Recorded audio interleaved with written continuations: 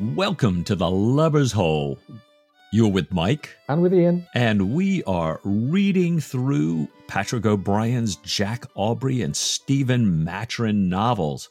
Last week we pulled down off the shelf Treasons Harbour. And Ian, catch us up to where we are this week and what we were doing when we opened that book. Well, last week we found ourselves on the beautiful Mediterranean island of Malta, with French spies already keeping close tabs on the activities of Stephen Maturin. We met local solace Mrs. Laura Fielding and her dog Ponto, who we learn are going to have a role to play in the story. We found Professor Graham still in conversation with Stephen, this time talking about philosophy. And we also got the chance to talk about that with our friend Brian Wilson, digging into the philosophical background a little bit more. We heard also about the steadfast friendship of dogs and how it enriches all of our lives and all of our loves and all these great stories. So, Mike, this week, Jack and Pullings, just as we left them last time, they were on the way up the hill to the governor's reception. So I think we're going to find out what goes down at the governor's reception for Jack and newly promoted Pullings. We're going to meet Andrew Ray because he's in town. Jack's drowning rescue skills are featured, but this time he's not pulling a seaman out of the water. And rumours are starting to fly about Jack, who sees an old friend, an old Navy friend. Stephen, meanwhile, I think could be in for more than he bargained for, even though he's going to get a musical treat. He's going to enjoy some plainchant. So here we are. Wow. So we're going to find out what goes down as they go up to see the governor. Keep this up and down motif in mind. Yeah. I think O'Brian plays it up this chapter for sure. So this guest that they're all going to see with the governor, this is Governor Sir Hildebrand, was Andrew Ray. We remember Andrew Ray from earlier in the books here.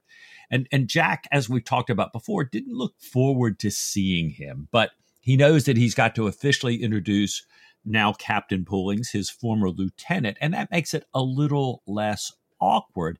And Jack kind of, standing in this reception line also notices that Ray's really not looking at all uneasy about seeing him. So they finally get their chance. Jack steps forward. He introduces Pullings, and Ray immediately turns and says, "I'm delighted to see you, Captain Pullings." He holds out his hands, and "I congratulate you with all my heart on your share in the surprise's brilliant victory. As soon as I read Captain Aubrey's dispatch," bowing to Jack, "and his glowing account of your unparalleled exertions, I said, Mr. Pullings must be promoted. There were gentlemen who objected that the Torgood was not in the Sultan's service at the moment of her capture, that the promotion would be irregular, that it would establish an undesirable precedent. But I insisted that we should attend to Captain Aubrey's recommendation. And I may tell you privately," and he adds in a lower tone, smiling placidly at Jack as he does so, "that I insisted all the more strongly because at one time Captain Aubrey seemed to do me an injustice, and by promoting his lieutenant, I could, as the sea phrase goes, better wipe his eye. Few things have given me greater pleasure than bringing out the commission, and I am only sorry that the victory should have cost you such a cruel wound." So there's a couple of things happening here for me, Mike. That first of all, this little speech by Ray does a really, really great job in catching us all up and doing a bit of continuity and a bit of exposition, reminding us where Ray and Jack are as men in the world, and reminding us what's going on with Pullings and the consequences of the action at the end of the previous book. The governor, it turns out, is just like a cipher. He's a stuffed suit. Somebody says to the governor, "That was Aubrey who took Marga." And the governor replies, "Oh, so it was held by the enemy, I collect." The governor's clearly not the intellectual shining light in Maltese society. But Mike, the other thing is this is such sort of fork-tongue speech by Ray. Jack wonders straight away, could any man have such boundless impudence to speak so if it were false? And I'm thinking the same as I'm reading this, thinking he is so blatantly spinning a line here that it's either just a great joke or Ray is dissembling and he's kidding himself just as much as he's kidding Pullings and he's kidding Jack. And Jack doubts this. He's trying to remember back to the night that he confronted Ray over cards. This is like 3, 4, 5 books ago. How much had he drunk? Had there really been cheating at cards for the large sums of money? Who were the other people at the table? And Jack's left really uncertain. Mike, I think the person who's not uncertain in all of this is Pullings. It's all unmitigated joy and celebration for Pullings. Yeah, as Jack's thinking through all this, he realizes that Pullings is over there, right next to him here, complimenting the second secretary, Ray, proposing a toast to him. He's raising an Admiral's Flip, a drink that is 50% champagne and 50% brandy. And I think Jack kind of gets an eye on Pullings and is thinking about how much they've already been drinking and suggests that they toast with beer because they're already pretty far into their cups. "Come, sir," said Pullings reproachfully. "It's not every day I wet the swab." "Very true," said Jack, remembering the time he first put on a commander's epaulet. Only one in those days, and his unbounded delight, which we, of course, remember from Master and Commander. So awesome. We do. So Jack says, "Very true. To Mr. Secretary's very good health, then, and may he prosper in all his designs." So Jack kind of, while all this uncertainty about Ray is thinking, hey, I've got to be happy with Tom Pullings here. Yeah. And Jack's not the only one who wants to congratulate Pullings. There are plenty of other thirsty sea officers around who want to join in the congratulation. And Jack saw them pretty much carrying Pullings away to a seat out in the garden. And Pullings is slurring the words when Jack goes to check on him. Pullings is just overjoyed and overcome. He's thinking about how much his wife is going to appreciate the salary. He talks about 16 beautiful guineas a lunar month. And Jack wonders what she's going to say when she sees his poor old face. He's had this terrible, ugly wound to his face in the process of the action at the end of the last book. And he's reassured knowing that Stephen says the wound's going to heal and that Pullings will be okay. At this moment, though, Jack remembers that the day is marching past. Jack, has an appointment with Mrs. Fielding, and he goes to find Bondon to look after Tom. So Jack calls for Bondon. "Bondon," says Jack, Captain Pullings is taken a little poorly." And I love the response from Bondon, this totally deadpan, matter-of-fact inquiry. "Paralytic, sir?" asked Bondon, in a spirit of pure inquiry. No moral or even aesthetic question arose. And Jack replies, Not as who should say, paralytic." But this was at once understood as decent form, no more, and Bondon said that he would borrow a stretcher from the pile, always ready in the guard room when the governor gave a party, rouse out a couple of strong, reliable bargemen for the fore end, and cut round to the garden gate, for to avoid scandals, sir, and letting the redcoats laugh. And I love the naval humour, I love the deadpan, and there's also the beginning of a metaphor here about equality. We talked in the previous chapter between Stephen and Graham about Rousseau and the rights of man. And here we've got the officer class up on the top of the hill in the governor's mansion getting smashed and then relying on the lower deck to carry them back down the hill. Right. And we'll have to remember this too, about, who's allowed to get drunk and when and how people react to that. And because we'll see it again shortly, right? Yeah. Well, Jack walks with them back through town as they're carrying Tom on the stretcher. Bondon is with them and everything. And people are reaching out of these second story windows where the balconies have kind of leaned closer to the street, and they're trying to grab Jack's hat. Remember this hat with this beautiful diamond thing that the Sultan has given him. And Jack is wearing his hat just like Nelson, O'Brien points out, athwartships rather than fore and aft. And O'Brien tells us that Jack's had a lot of practice with this from days of his youth, but he also says that normally they wouldn't treat a post captain like this, but this was the feast of St. Simeon Stylite. So there was a great deal of license tolerated, O'Brien tells us. O'Brien seems to take it for granted that we all know, well, obviously, since it's the day of St. Simeon, people are going to run amok. That certainly wasn't in my mind as I was reading this. Tell us a bit about St. Simeon. What's going on there? Right. I'm like you. I kind of looked at the same thing and I thought this could be a throwaway remark, but not usually O'Brien's style. I suspect he's got this guy here for a reason, and it's fascinating. So Simeon was a Syrian aesthetic saint. So he's somebody who is kind of best known for the fact that the last 37 years of his life, he lived on a small platform on top of a pillar. That stylites in the end of his name is the Greek word for pillar. And he did this to kind of get away from everybody so he could kind of dedicate himself to prayer and meditation. Unfortunately, he was so well known for how much he would kind of abuse himself and give up that one, he had been thrown out of earlier monasteries because, they were kind of like, this guy was just way too much for them. You can't go all of the 40 days of Lent and not eat a thing. Get out of here. That's too much. We're not going to do that. And so these people are all coming after him. They want to emulate him or seek his wisdom or ask him to intervene, with God on their behalf or to grant them miracles. Yeah. And he just wants to get away. So he keeps building these taller and taller columns. And then in the end, he's got this 60 feet tall column, 6 feet in diameter, where he stays for the last 30 years, never comes down. His disciples kind of bring him food. He chains himself up there so that he doesn't fall off accidentally while he's sleeping. And it's just so kind of over the top in a way. Yeah.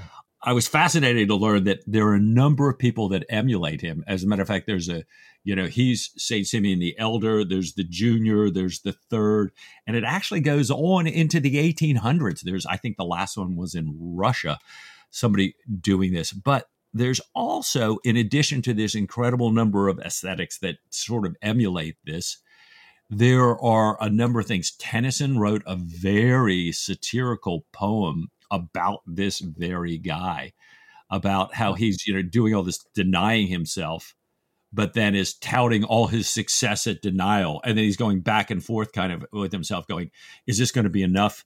Have I given up enough? Have I suffered enough to be saved? Will this win me salvation? Oh, I shouldn't be thinking about that, but maybe I will, but maybe believing it is a trick. All very dark. And a Polish poet later picks up on this too. And he kind of pictures Simeon up here on top of the pole, kind of being holier than thou, while everything horrible is going on around the bottom of the pole, including, one young woman getting raped there as he stands righteously above. Oh my gosh, that's really dark. I've got to say, many, many Catholic undertones in that story as well. Well, right. Well put. Thank you. So I think we might come back to this metaphor of high and low. But like you say, it's no coincidence that we've got this patron saint for the day who's into asceticism and putting himself at the top of a pillar of moral authority. Speaking of pillars of moral authority, let's talk about Killick. They get Tom back to his lodgings. Killick is really upset. He's worried that they got pullings into this state, and he's really worried, though, about the Chelenk. He knows it's made of real diamonds. We get this nice reference to the fact that Killick used the diamonds to score on the windows. Preserved Killick, HMS Surprise, none so pretty. And he's pretty sure that the Chelenk ranks above the crown jewels because, crown jewels don't have clockwork in them, so you can't say fairer than that. And we still back with the lower deck here, as well as Killick avariciously caring for the Chelenk. We get this little dialogue between Jack and Killick and Bondon. They've put pullings to bed. Jack doesn't want to be late for Mrs. Fielding. He knows that officers in uniform can't carry things, which is a bit of Simeon stylites all by itself. You can't be seen to do manual labour when you're wearing the king's uniform. So he asks Bondon to take his fiddle round to Mrs. Fielding's. And Bondon hesitates, and Killick, who's replacing the best uniform hat, by the way, with a threadbare one, points out that if Bondon carries the fiddle, the Marines will make fun of him. And we get this nice bit of reported speech. It was all hellfire nonsense, began Captain Aubrey, and there were a couple of goddamn swabs, but then, reflecting that they'd followed him many a time onto the deck of an enemy man of war, when there was no question of carrying fiddle cases or being laughed at, he said, well, there's no time to be lost. They might do as they choose, but if that fiddle were not at Mrs. Fielding's within 5 minutes of his own arrival, they might look out for another ship. So there's all kinds of exchanges of status going on here, although Jack's the captain and he's commanding the manual work of these people to serve him. The servants themselves are a little bit worried about their status and how it looks. And I was also really struck, Mike, by how we're getting so much of Jack's dialogue in this first chapter in reported speech. Jack's actually not getting very many moments to say his own words from his own mouth. And maybe deliberately, we're having the focus put for the time being on other people like Stephen and Ray and Pullings and Killick and Bondon and Laura Fielding, Right. rather than on Jack himself. Right. Well, we do get a moment here for Jack, but not with any speech, as you say, because Bondon has hired a boy to take the fiddle to the house. The fiddle actually, of course, arrives before Jack. Jack gets there, Bondon and the boy, and he sends Bondon off and says, basically, I'm fine. I'll see you at 6 a.m. Have my gig ready. And I'm thinking, it sounds a little suspicious. But in any event, Mrs. Fielding's not at home. Jack, O'Brien tells us, knocks at her garden house gate, doesn't hear anything, but the gate is open. And she had told him earlier in the day that it would be. So he waits a decent interval. He goes into the courtyard and is kind of looking at her lemon tree sitting there, taking the evening air. And he's about to get out his fiddle to kind of entertain himself when he becomes, O'Brien writes, aware of a desperate, unearthly wailing, fairly regular. So some strange noise off in the distance. This is quite unsettling. We've had lots of light and jollity around Jack, but he's now alone in this courtyard with this wailing sound, and already we're feeling a bit unsettled. So he follows the sound, he walks around the house, and he finds it's coming from a broad, deep cistern sunk into the corner to receive rainwater. A well, in other words, and he sees the dog Ponto, the Illyrian Mastiff, 4 to 5 feet below him. It says, swimming there, straining up its large, lamentable head and uttering a hoarse wow, wow, wow of extraordinary volume. The cistern, the water well, was half empty, the water taken in buckets earlier on to water the lemon tree. Ponto, therefore, had fallen in. Somehow, we don't know how, really. He can't touch the bottom because the water's too deep. The water level, though, is so low that he can't get to the top. And we read that his paws have left bloody marks and he looks mad with terror. And this is a really distressing idea, the idea of a dog in such danger, in such pain, in fear. And Jack pretty clearly thinks, I have to help the dog. So he leans in, tries to grab the collar, but Ponto swims away from him. You silly calf-head bitch, says Jack. Give us your scruff. Bear a hand now, you infernal bugger. And Ponto hears the familiar naval sounds and swims towards Jack's hand. Jack's grabbing the collar with one hand and the top of the cistern with the other, completely outstretched. And there's a moment of realization here, I think, for Jack. So Jack's got him pulled halfway up, and the edge of the cistern starts to give way. And as you say, Jack's got this stuff going on in his head. 2 thoughts flashed into his plunging mind. There go my breeches, and I must keep clear of his jaws. And then he was standing on the bottom of the cistern with the water up to his chest and the dog round his neck. And he says that the dog's, basically wrapped his legs around him just like a human embrace. And, he can hear the dog's strangled breath in his ear. It's strangled, but it's no longer demented. O'Brien says Ponto had clearly recovered what wits he possessed. Jack let go the collar, turned the dog about, grasped his middle, and crying, away aloft, thrust him up towards the rim. Ponto got his paws onto it, then his chin. Jack gave his rump one last powerful heave, and he was gone. The mouth of the cistern overhead was empty, but for the pale sky and 3 stars. And here ended chapter 1. Wow. So, first of all, what a great chapter. I mean, there's been so much going on. It's taken us more than an episode to get through the chapter. And we finish off with one of these great switches of perspective like O'Brien does. We're away from the cistern and we're up in the sky. Right. But, Mike, there's a lot going on here. We've gone from the governor's mansion at the top of the hill in kind of the opposite direction here. We do. We go top of the hill, back to the bottom of the hill on a stretcher. We've talked about the upper decks and the lower decks. We've talked about this saint who kind of climbs way high on a column, attempting to ignore the world, doing no one any physical good, only to find himself surrounded by more people than ever. And now we've got this worldly, fun-loving captain with an excess of worldly goods, included a diamond-studded uniform cap, who, eats, drinks, lives to excess, loves to be around people, doing this truly good deed who finds himself not up on a column, but way down in a hole, a cistern, a reverse column, if you will.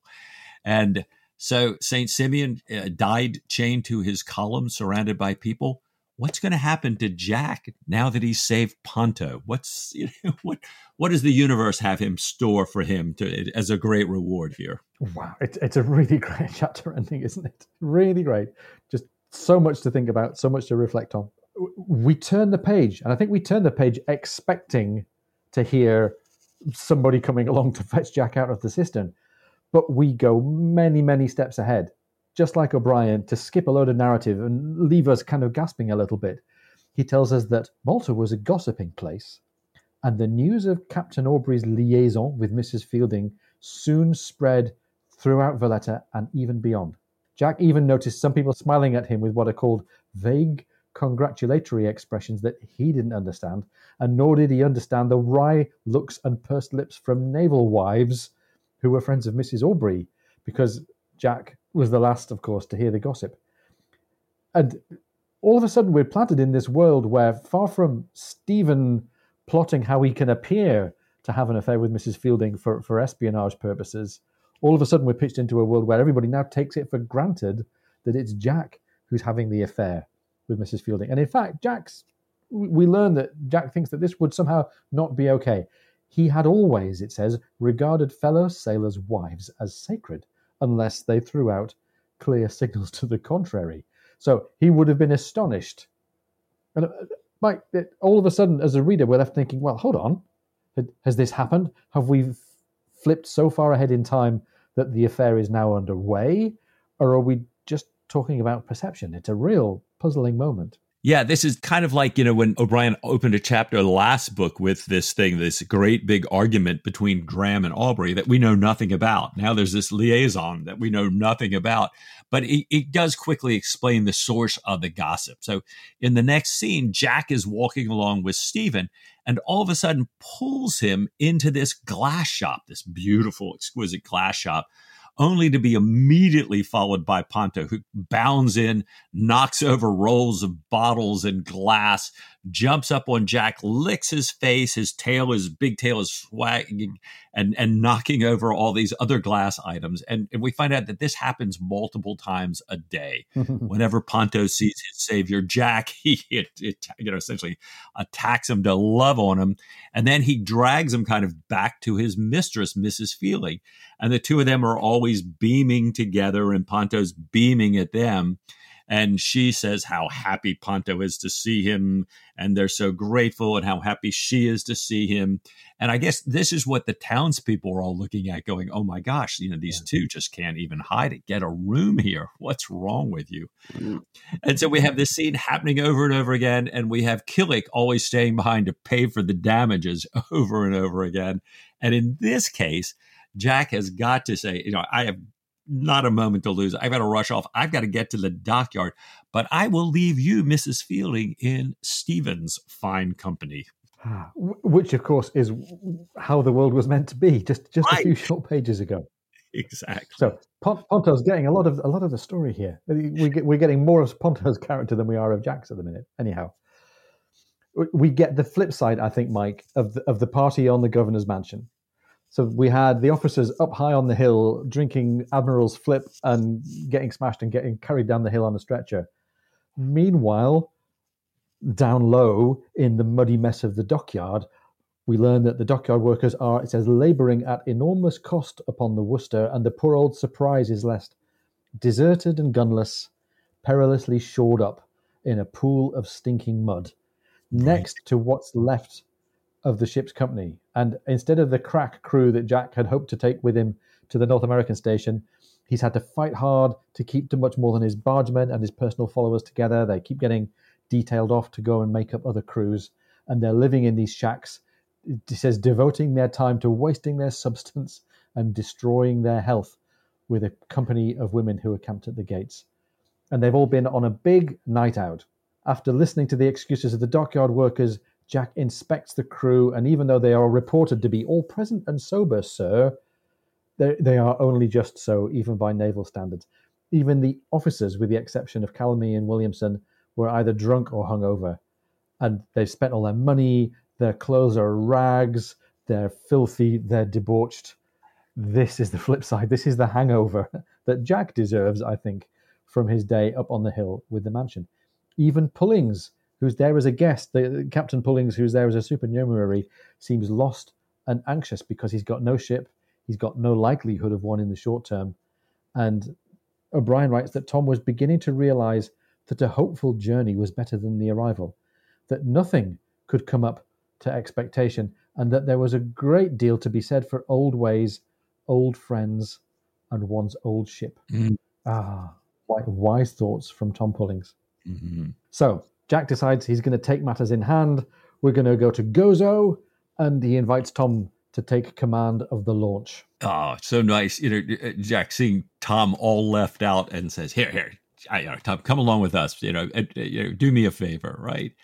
And the crew is not happy.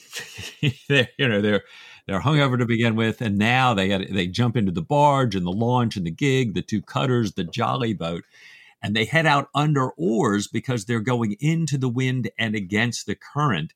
And Jack is thinking this'll claw some of the jam off their backs, which, as you pointed out to me, is what Admiral Mitchell said when he challenged Jack to race up the rigging. So, right, a line that finds its way back in here. So the crew knows it's going to be, as O'Brien says, 13 unlucky miles before they can raise their sails again. And Jack, being the kind of sodomite that they see him as right now, they're thinking, he's probably going to make us row all the way around Malta. And so in these boats, O'Brien is describing all the looks they're exchanging, some of the disrespectful things they're saying, and all this calibrated to whoever is in charge of their boat. So where Calamee and Williamson have their own boats, they said, O'Brien says, the talk was downright mutinous. And the young gentlemen, are kind of yelling in more and more shriller reprimands at them. But thankfully, O'Brien tells us that, after an hour or so, the ill humor was sweated out of them. And then they finally get to Gozo, and Jack stops. He orders them a round of drinks, and they beamed on him with their former kindness. So Jack has found that he can whip a crew back in shape even when he's on land, as long as he can get them to a set of oars. Yeah, and as long as he buys a round of drinks at the end of the day, how to keep naval guys happy. Right. And this is what we do when we're upset with our people for being hungover. Work them hard and buy them drinks. That's old school. I like his style.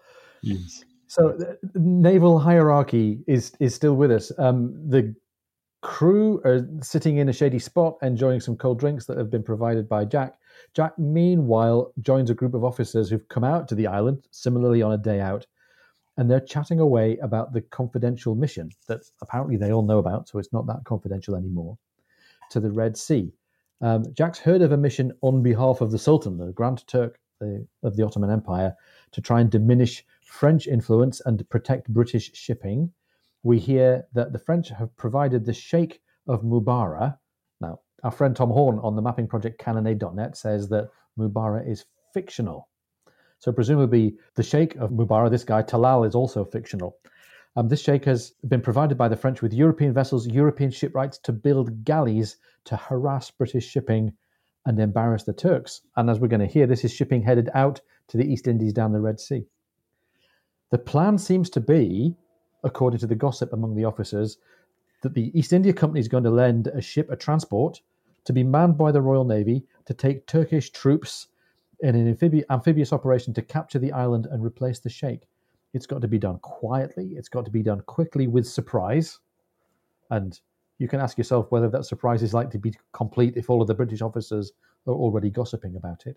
Mm-hmm. If it's going to happen quickly enough to succeed and not upset the other sheikhs, the other rulers in the area. We hear that the command of this expedition is going to be given to Lord Lowestoft, who's somebody who knows the area. He's currently without a ship. And they all have a bit of a laugh thinking of this short, fat, amiable Lord Lowestoft marching across the desert to Suez. Suez is no place for an amiable fat man. And two things occur to me here, Mike. First of all, stick a pin in the idea of an amiable fat man not enjoying a trip across the desert to Suez. Mm. And second of all, hang on, we had time in the morning of this day for Jack to inspect the ship's crew and put them to sea in launches. We had time for them to row 13 miles to Umjar in Gozo, and we still had time for them to lay around under the awnings while the officers went to dish about the mission to the Red Sea, and still be in time to row or sail home. I think this is a very, very long day if they manage to get all of this in. And it gets longer. Yeah. It continues as they sit there and they're talking about the mission. Captain Hammer, one of the captains there, who's had some experience in the Red Sea, had been already consulted by the guy, the Lord who's going to have this mission. And Pullings asked him about navigating there. He's heard that it's a very difficult place to sail. It's uncommonly hot. And I don't know whether this comes back again or not, Ian, but we notice that in this interchange between Hammer and Pullings, that Pullings asks kind of a good faith question, but his wound is such that it almost makes him look like he's leering, and he's a bit nervous in his tone. So at first, Hammer kind of takes it a little offensively, but then realizes, no, he meant it for real, and tells him, there's this excessive hellfire, humid heat. He describes these conditions on the ship, and he's going kind of on and on again about how aggressive the sharks are, in addition to everything else that he's talking about the area. And Jack he knows Hammer. He knows that sometimes he tells tales, although today he's not really. But he's kind of reminded in his head that Stephen always says, you need to have the discretion of the tomb. You don't talk about confidential things. And he thinks they've been going on far too much. So he cuts him off. And when he gets back to this aggressive sharks in the Red Sea, he says, most sharks are gammon. They look fierce and throw out their chest. But it's all my eye and Betty Martin, all cry and no wool. I dived to plump on to an enormous hammerhead off the Morocco coast, just south of the Timgad Shoal to be exact, and all he did was to ask my pardon and hurry away. Most sharks are gammon. Very good. So apart from Jack saying loose lips sink ships, he's turned our attention to sharks. And of course, it's an O'Brien story. So two things are going on here. First of all, we love an animal metaphor. Right. And second of all, there's some O'Brien long ball being played here. Way back in Post Captain, he used exactly the same phrase. He said, sharks are mostly gammon, all cry and no wool, unless there's blood about. They prefer galley leavings. And he described it as, told a similar story about in the West Indies station. He dived plump on the back of a huge great brute. So maybe this is kind of epithet territory, and this is a story that's being retold to help our memory. Or maybe O'Brien just forgot that he'd already used these words about sharks. But we have this new Aubreyism here, Mike. All my eye and Betty Martin. Who the heck was Betty Martin? Right. I mean, this is something. I'm thinking, like you. Wait a minute. What? And all my eye. Pretty common phrase. English, French, even American, if we can call that a language. All my eye, meaning hogwash. I'm in my eye. No, I don't believe it. And Betty Martin. So it was so much fun because you can find all kinds of sites who will tell you exactly who Betty Martin is and where this story came from, except they all disagree. And then as soon as you have some definitive ones, others come back and talk, prove to you how it couldn't be there. But what we do find is that the phrase was used, and, I'm sure our listeners will have guessed it, just like you always spot it, Ian. It was used at exactly this time period in English history. So it does appear in letters, in books, in plays, in ads in the newspaper, variations on this. And it's written as being common naval jargon. One writer says about how Admiral Jem always used it. And it's often attributed to a tale about a sailor misinterpreting a piece of the Latin Mass.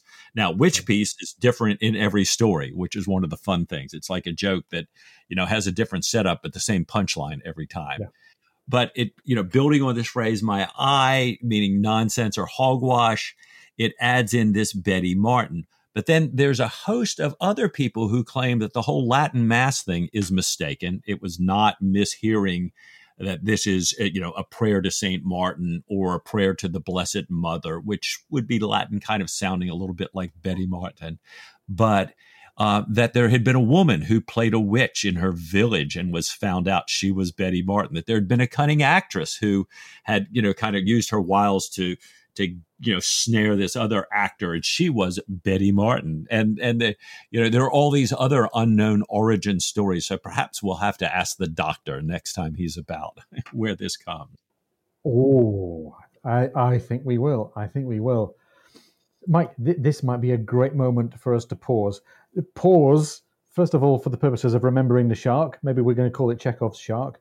And second of all, for the purposes of gammon, I'm feeling a bit peckish. Maybe it's time for a break. What do you say? Oh, with all my heart.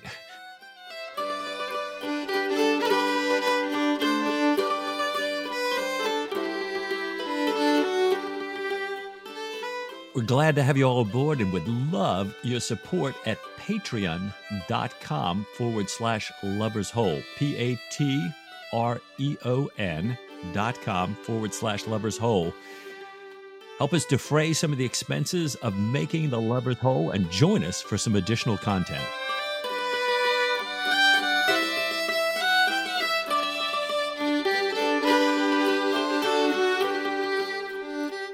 Welcome back. We're still perusing Chapter 2 of Treasons Harbour. We were just hearing about sharks, but now, to extend this long day even further, Jack sets off. He leaves his group of captains there lounging in the sun, and he heads off to visit Admiral Hartley, who lives on the island, lives on Gozo. Now, this is a really unsettling episode in Chapter 2, which otherwise I think Mike was a little bit light. Right. But I found this really kind of depressing to read.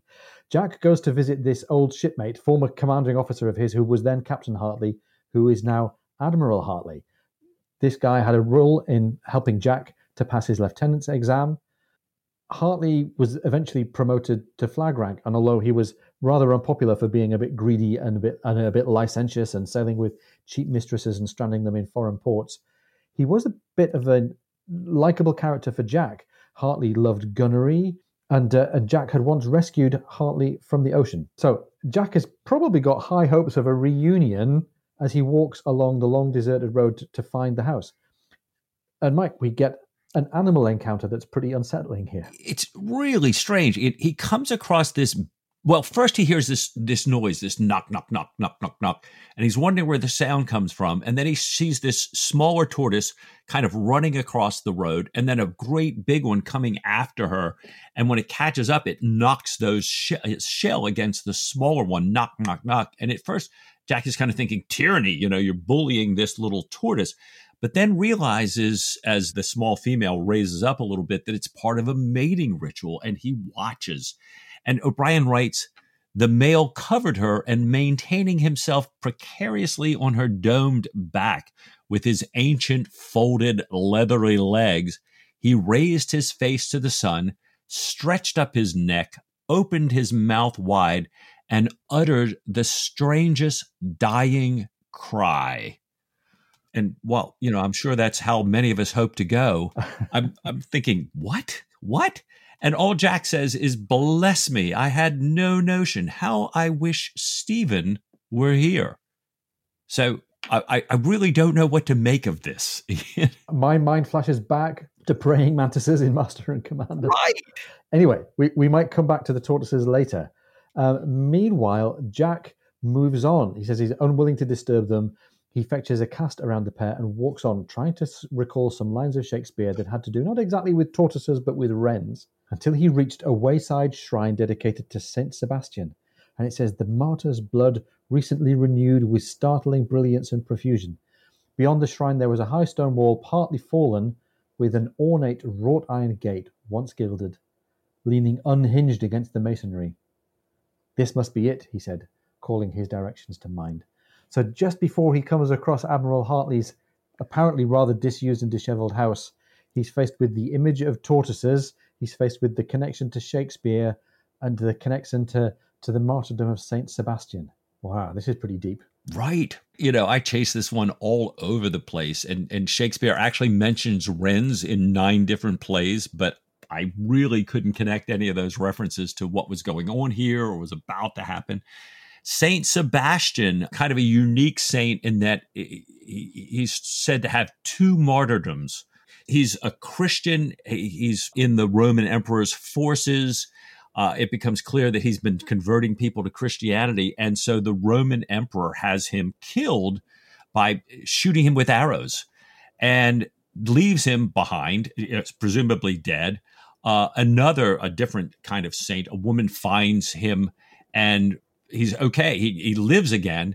And he takes this ability, this second chance to go confront the Roman emperor over his miserable treatment of Christians. And so this time the emperor has him beaten to death, his second martyrdom. So I don't know. But O'Brien's telling us that martyr's blood recently renewed with startling brilliance and profusion. You're kind of wondering, is this, he's kind of reincarnated again? We do come back to the tortoises in a minute. I did find out that Saint Sebastian is, in fact, a patron saint of one of the towns in Malta, but it's the town on another island, not. Wow. It's reaching very deep. Right. Maybe we don't need to dig too far. Maybe sometimes a cigar is just a cigar, as you might say. Right. Thank you, Sigmund Freud. Yeah. So Jack comes to this rundown house. It says, unlike anything he could remotely connect with the Navy, and I'm sure he's meaning in terms of its, tidiness and cleanliness. And he asks after the admiral. And first of all, I think he's regarded with suspicion as possibly a debt collector. But he's finally invited in, he says, into a large room with little furniture, with a portrait of the admiral years earlier, which is, we hear, well done. But Jack believes the artist didn't like the admiral because it's painted with a facial expression that has a cold hardness, not really showing Hartley's good nature, at least the good nature that Jack remembers. And he recalls a brother officer saying that even Hartley's undoubted courage had a grasping quality about it, that he attacked the enemy in a state of furious indignation and personal hatred, as though the other side were trying to do him out of some advantage, prize money or praise or employment. And there's not much to be said for this admiral, and even though Jack seems to relate well enough to him, I'm also spotting a couple of characteristics for this admiral late in his life, a couple of characteristics in common with Thomas Cochrane, but we might set that to one side. And when the admiral in person finally enters, Jack says that the man himself is a very cruel caricature of the portrait, dressed in a snuff-stained old yellow dressing gown, with an ugly, ludicrous face with a look of sour discontent. He looks at Jack and has no interest, there's no pleasure. He asks why he's here. They talk about the weather, they talk about Valletta to fill the silence, and the admiral asks him to sit, saying it's time for, wait for it, goat's milk. He says it's essential that he has it regular. He's not kept waiting. So that there's only one thing that he could have done that might be on a par with drinking goat's milk, and that's producing a German flute, but at least he didn't do that. It's interesting because he's got this good nature, but Jack remembers he rarely expressed it, although Jack had seen it. And now here he is, Jack's having to make all the conversation. And then Jack, he's trying to be so nice. And he says, he hopes that he's in good health. And Hartley says, there is no health when you're old. And then adds, health to what end? And so we're back revisiting a theme that I thought we had left behind at the beginning of the Ionian mission here. Yeah. But this kind of aging to what end all of a sudden changes as a manservant brings the milk in, the goat's milk, followed by the woman who had met Jack originally in an old dirty dress, who's now changed into a cleaner dress that O'Brien writes is cut remarkably low. And when she enters in this remarkably low-cut dress, Jack saw Hartley's dead face come to life.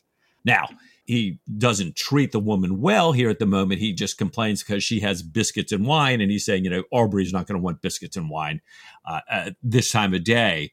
But clearly, something has animated him now. Yeah, and we got to expect that that's a lecherous connection to this woman. And that's really, distasteful, remembering that this is seen through the eyes of Jack, who has had his own problems at home, has had his own problems with the results of his adulterous, lecherous conduct way back in Halifax with Amanda Smith. And this all, I think, leaves a really, really unpleasant taste in the mouth. Meanwhile, there's a brawling sound in the courtyard. The woman and the admiral move to the window, And we have this really sort of distasteful moment as he fondles her bosom. She brushes him off and shouts out the window. And Jack sees that Hart had clearly fallen unlucky, and that mixed with his obvious lechery there was what might be called love or infatuation, or at any rate, a strong attachment. The woman leaves, and the Admiral's much more human, saying what a splendid temperament this woman has. He says, you can tell by the jut of her bum. And he sits and finally drinks wine with Jack. And sad news for Jack is that rumours of Jack's conduct with Laura Fielding, rumours though they only are, have got all the way as far as Gozo. The Admiral says, I've learned that Jack can't keep his breeches on, and says, play the man while you still can, I always say. I wish I'd not lost so many opportunities in the past. I could weep blood when I think of some of them. Splendid women, play the man while you can. You are a gelding long enough in your grave, and some of us are geldings before we get there, he added, with something between a laugh and a sob. Oh, Mike, this is low stuff. Right. It's really low stuff. And, I'm thinking for Jack, terrible advice. No, this is not the advice we want Jack to get here. Oh, man. And so, immediately we're on the walk back, and O'Brien is describing it, and it's hotter and brighter and harsher and louder. And he writes, Jack had rarely been so sad. The black thoughts flooded in one upon another. Admiral Hartley, of course, and the perpetual rushing passage of time, inevitable decay, the most unimaginable evil of impotence. Instinctively, he jerked back as something shot past his face like a block hurtling from high aloft in action. It struck the stony ground just in front of his feet and burst apart. A tortoise, probably one of the amorous reptiles of a little while ago, since this was the very place. And looking up, he saw the huge, dark bird that had dropped it. The bird looked down at him, circling as it stared. Good Lord above, he said. Good Lord above. And after a moment's consideration, how I wish Stephen had been here. Whoa. So here we are with the saint with the two martyrdoms, Jack getting bad advice, seeing these tortoises making love and the older guy seeming to die in the process, now seeing either that one or another one dropped by a vulture splattering on the stones. And it doesn't say it's a vulture, but I assume it's a bird. Clearly, it's a bird of prey who's looking to devour this thing. And then it just flies there circling Jack. And I don't know, but here in the ranch in Florida, when there's vultures circling, that's not a good sign. Usually they're looking like you're about the next dead thing that we see here. So and in the same landscape, we've had the visual imagery of the blood of Saint Sebastian freshly spilled. Right. Oh my gosh. Well, at least there's two martyrdoms in that one. Not that we want a second martyrdom, but maybe a chance to come back. Yeah. So what's Jack to make of this? Is this the wages of sin are death, or the wages of fooling around? Right. I hope Jack's... It's great that he says, I wish that Stephen were here, but Jack, I hope your higher brain functions are here and you're taking notes. Right. We're remembering Mercedes, Mrs. Fielding, how you just redeemed yourself. What's next? Yeah. And this also took me briefly, Mike, into the fable, the story of the Roman Emperor Claudius, who was a young boy, is said to have caught a wolf cub dropped from an eagle's claws. And that led some prophet to predict that eventually Claudius would protect Rome in its hour of need. So is there something about dropping from a bird? Are we invited to think that the tortoise represents something that could be accidentally harmed, something innocent harmed because Jack fumbles the catch? Ooh. Failing to do what Claudius did. Oh my gosh. Right. That was plenty for one long day on Gozo. Oh my gosh, isn't it the truth? Well, maybe we need to change situs. He wishes Stephen was there. Where was Stephen? Yeah. So while Jack is indeed wishing that Stephen was there, Stephen himself was sitting in St. Simon's Abbey. Hey, Mike, that's a reference to our saint from earlier on, maybe? Right. He's in the Abbey, I think the fictional Abbey of St. Simon, listening to the monks singing Vespers. We learn that Stephen had skipped dinner, a slightly Catholic thing to do, I guess, a penance, it says, for lusting after Laura Fielding, and he hoped as a means of reducing his concupiscence. And his body had railed against the hunger, and he was feeling the back-breaking bench right through, it says, right through the first antiphon. Yet now he was in a state of grace. Stomach, back, carnal desire, all forgotten, he being wafted along on the rise and fall of the ancient, intimately familiar plainchant.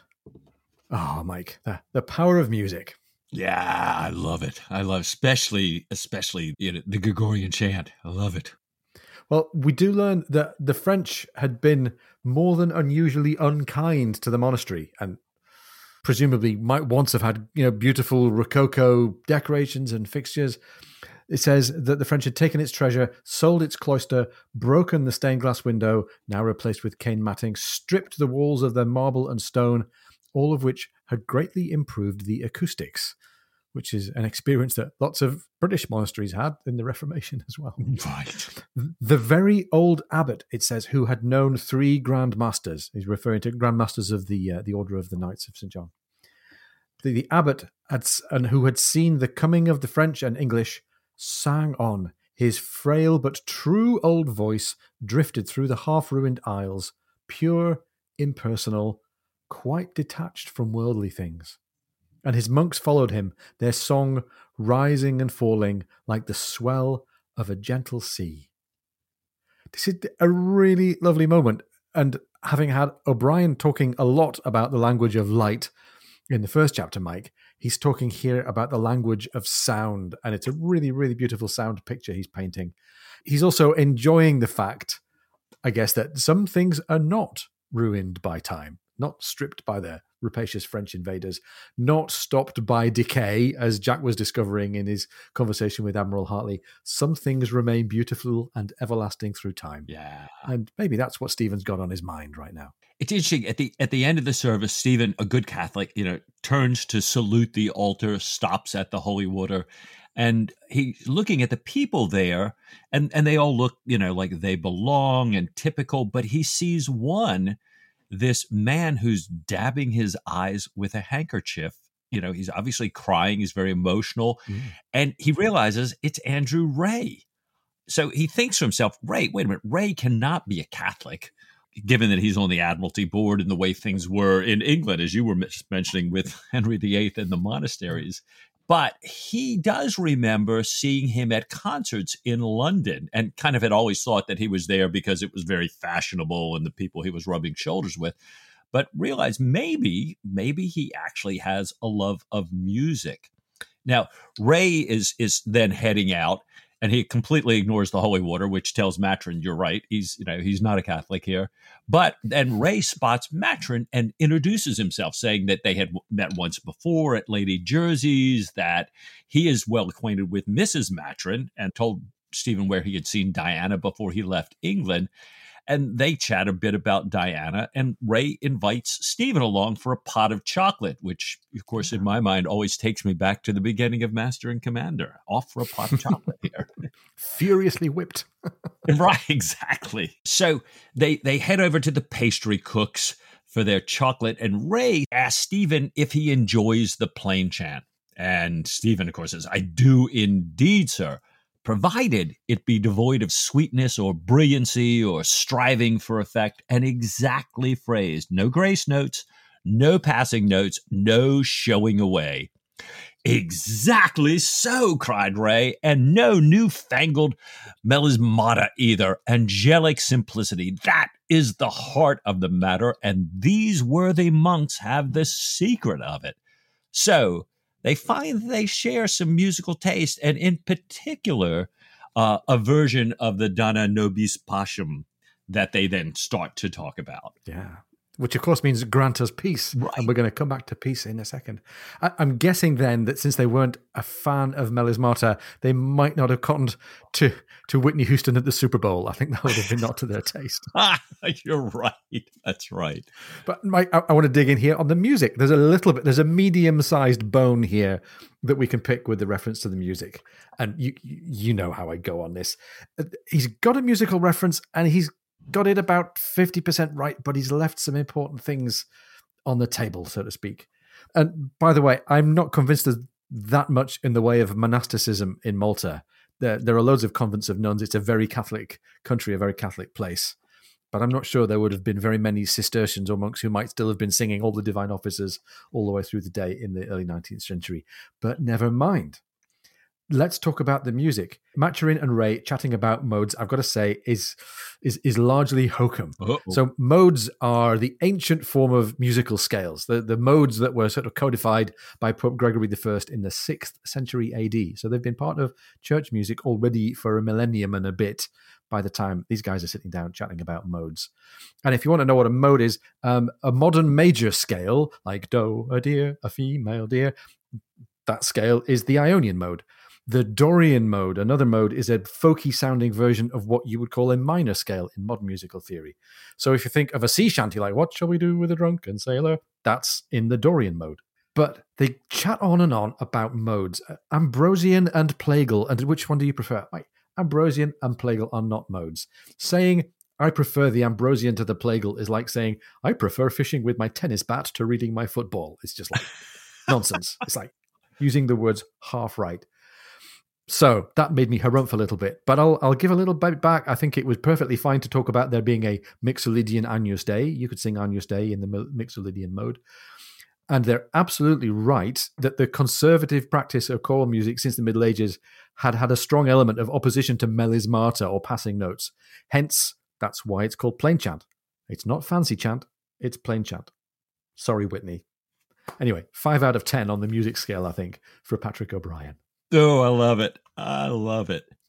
Well, it's interesting that this whole chat about music leads us to understand a bit more about Ray. Yeah. Well, so they continue. They had just talked about peace. Peace, said Stephen. Shall we ever see it again in our time? And to that, Ray replies, I doubt it with the emperor in his present form. Stephen says, it is true that I am just come from church, but even so, I could wish to see that tyrant Bonaparte doubly damned to all eternity and back, the dog. At this, Ray laughs and he says, I remember a Frenchman who acknowledged all sorts of very grave faults in Bonaparte, including tyranny, as you so rightly say, and even worse, a total ignorance of French grammar, usage, and manners, but who nevertheless supported him with all his might. His argument was this: the arts alone distinguish men from the brutes and make life almost bearable. The arts flourish only in time of peace.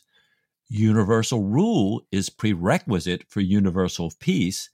And here, as I recall, he quoted Gibbon on the happiness of living in the age of the Antonines, concluding that, in effect, the absolute Roman emperor, even Marcus Aurelius, was a tyrant, if only in posse, but that the Pax Romana was worth the potential excess of his tyranny. As my Frenchman saw it, Napoleon was the only man, or rather demigod, capable of imposing a universal empire. So on humanitarian and artistic grounds, he fought in the Garde Imperiale. Wow. So here is, we're back to these philosophical discussions like Graham and Stephen were having early on, but this one's a very different one. This one, about, because I support the arts and these universal, beautiful things, I can somehow justify a monarchy versus a republic, or this kind of authoritarian rule of Bonaparte. Although it does take me back to Stephen's discussion in Fortune of War, with the surgeon on the Constitution about, we look at these beautiful things we have on, under monarchs, but also look at the horrible things we have under monarchs. So, Ray's arguing that tyrants bring about peace so the arts can thrive. I'm not so sure about this one, but it's a fascinating insight into Ray. Yeah, and it's so carefully worked out and takes such a dive into the world of artistic beauty that you've got to think that this is Ray trying to be sincere. Yeah. And perhaps we don't know everything about Ray's role and motives, and perhaps certainly Ray doesn't know everything about Stephen and his motives, But maybe if this is the real Ray, there's some deep and really backward logic going on there. Right. And well put. I think Stephen spots this right away. And we know that he only discusses his own views with intimate friends. And he has it's a little bit like the put down that he gave to Graham earlier on when he said, sure, I've often heard it in Ballinasloe. He says here, sure, it's a point of view. All right. Saying, well, yeah, I hear what you're saying. Right. Opinions are like assholes. Anyway, so Stephen says, of course, you're entitled to your point of view and doesn't want to be drawn. And Ray senses that there might be the opportunity to draw Stephen into a conversation about intelligence. He says he has a delicate task in hand at the moment and that the Admiral had suggested that he, Ray, should talk to Maturin about it. And he invites Stephen to a meeting when the Admiral arrives. And Stephen tentatively agrees. I think, well, he agrees, but I don't think we're sure yet what role he's going to disclose for himself. And as he hears the clock chime, he heads off to see Mrs. Fielding. And Mike, we're left with Ray still in the scene. And we're going to see something new about Ray here, I think.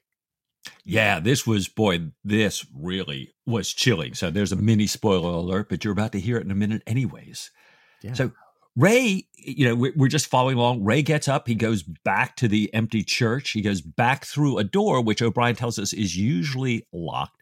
He goes into the secularized cloister, down a passageway, and he's passing all these barrels. And then he goes through a door into a warehouse that O'Brien tells us is just full of barrels. And there is Lesueur, the French agent, standing. And, I kept wondering, first, why is O'Brien mentioning all these barrels? And then why is the French agent standing in the midst of all these barrels? Yeah. Counting them. Right. He's counting them. That's right. Good point. It's very clear, I think, then, that Ray has come at the summons of Lesueur, or at least come to a meeting to Lesueur, who he sees as his superior.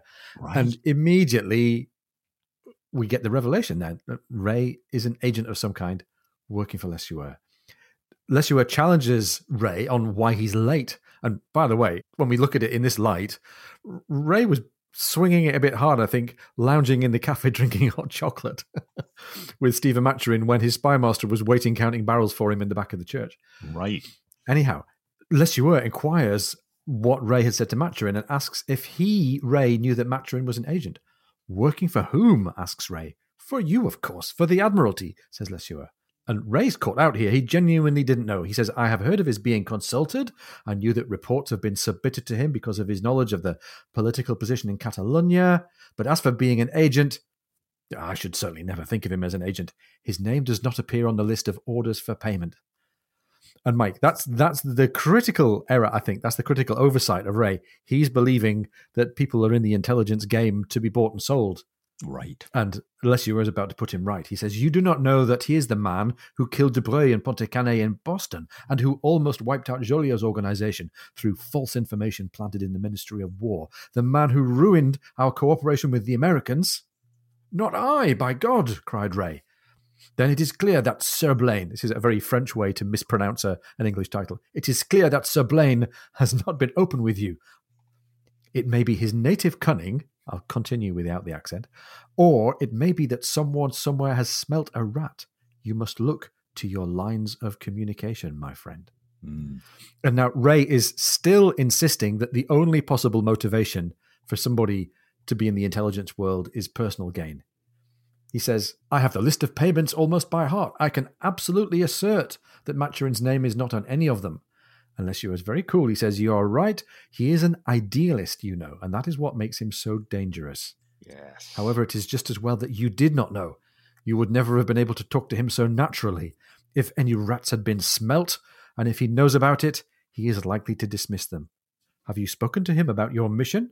I have made general reference to it, says Ray, and desired him to attend the meeting when the Commander-in-Chief arrives. Now we get the sound effect. Oh my gosh. Woo. I think in terms plain enough for us to all get right on board with the idea. There's nothing tentative. There's nothing if then maybe about this. Ray is working for Lesueur.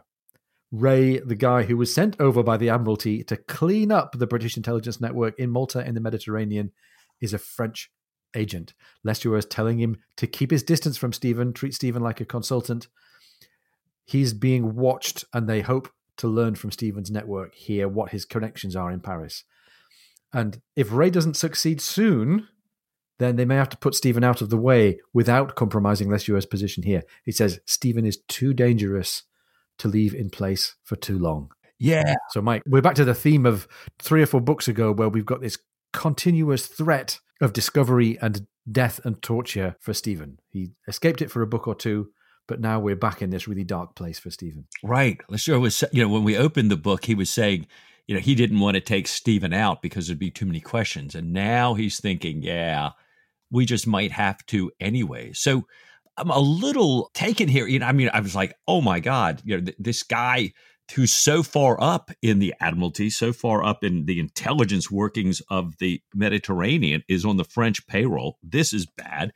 Now we're talking about doing Stephen in. And then Ray suggests that he might be able to help Lesueur. He might be able to get rid of Stephen with no one being the wiser. He suggests that the day of Mascara may be used to help kill 2 birds with 1 stone.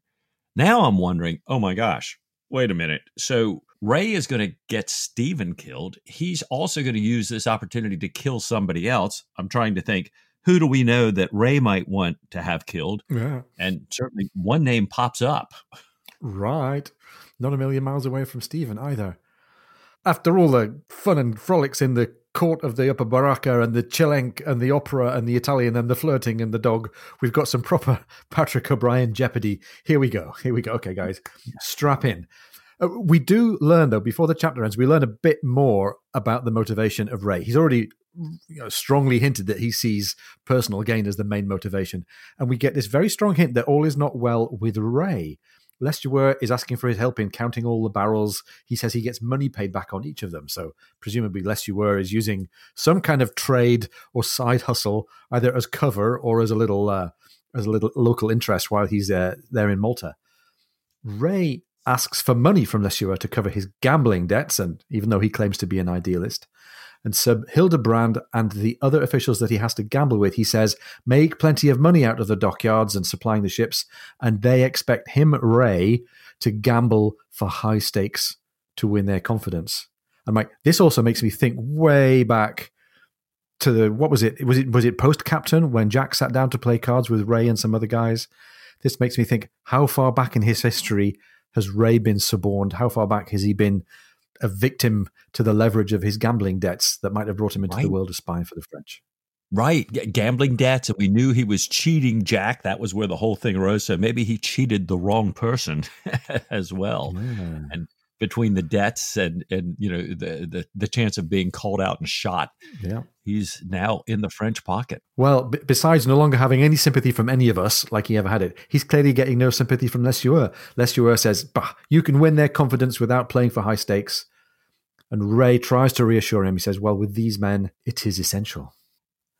So, Mike, it was funny. I was reading through chapter 2 thinking, okay, we just got a few encounters. We've got the thing with Admiral Hartley, and we've got the thing with the lemon tree and Ponto. But now this encounter between Stephen and Ray, and then between Ray and Lesueur, really opens up the book. We've got a secret mission coming up that everyone seems to know about, including the Royal Navy officers sitting in the sun on Gozo. We've got the Admiralty Secretary in town to straighten out intelligence, but he's a French spy. Stephen's about to be brought in on a mission that Ray seems to think might be used to kill our 2 birds with 1 stone, and who knows where that might be heading. I'm pretty sure that amorous tortoises dropping from the sky is not the only thing our heroes might need to worry about. So, I don't know. What do you say, Mike, next time to a little bit more Patrick O'Brian? With all my heart.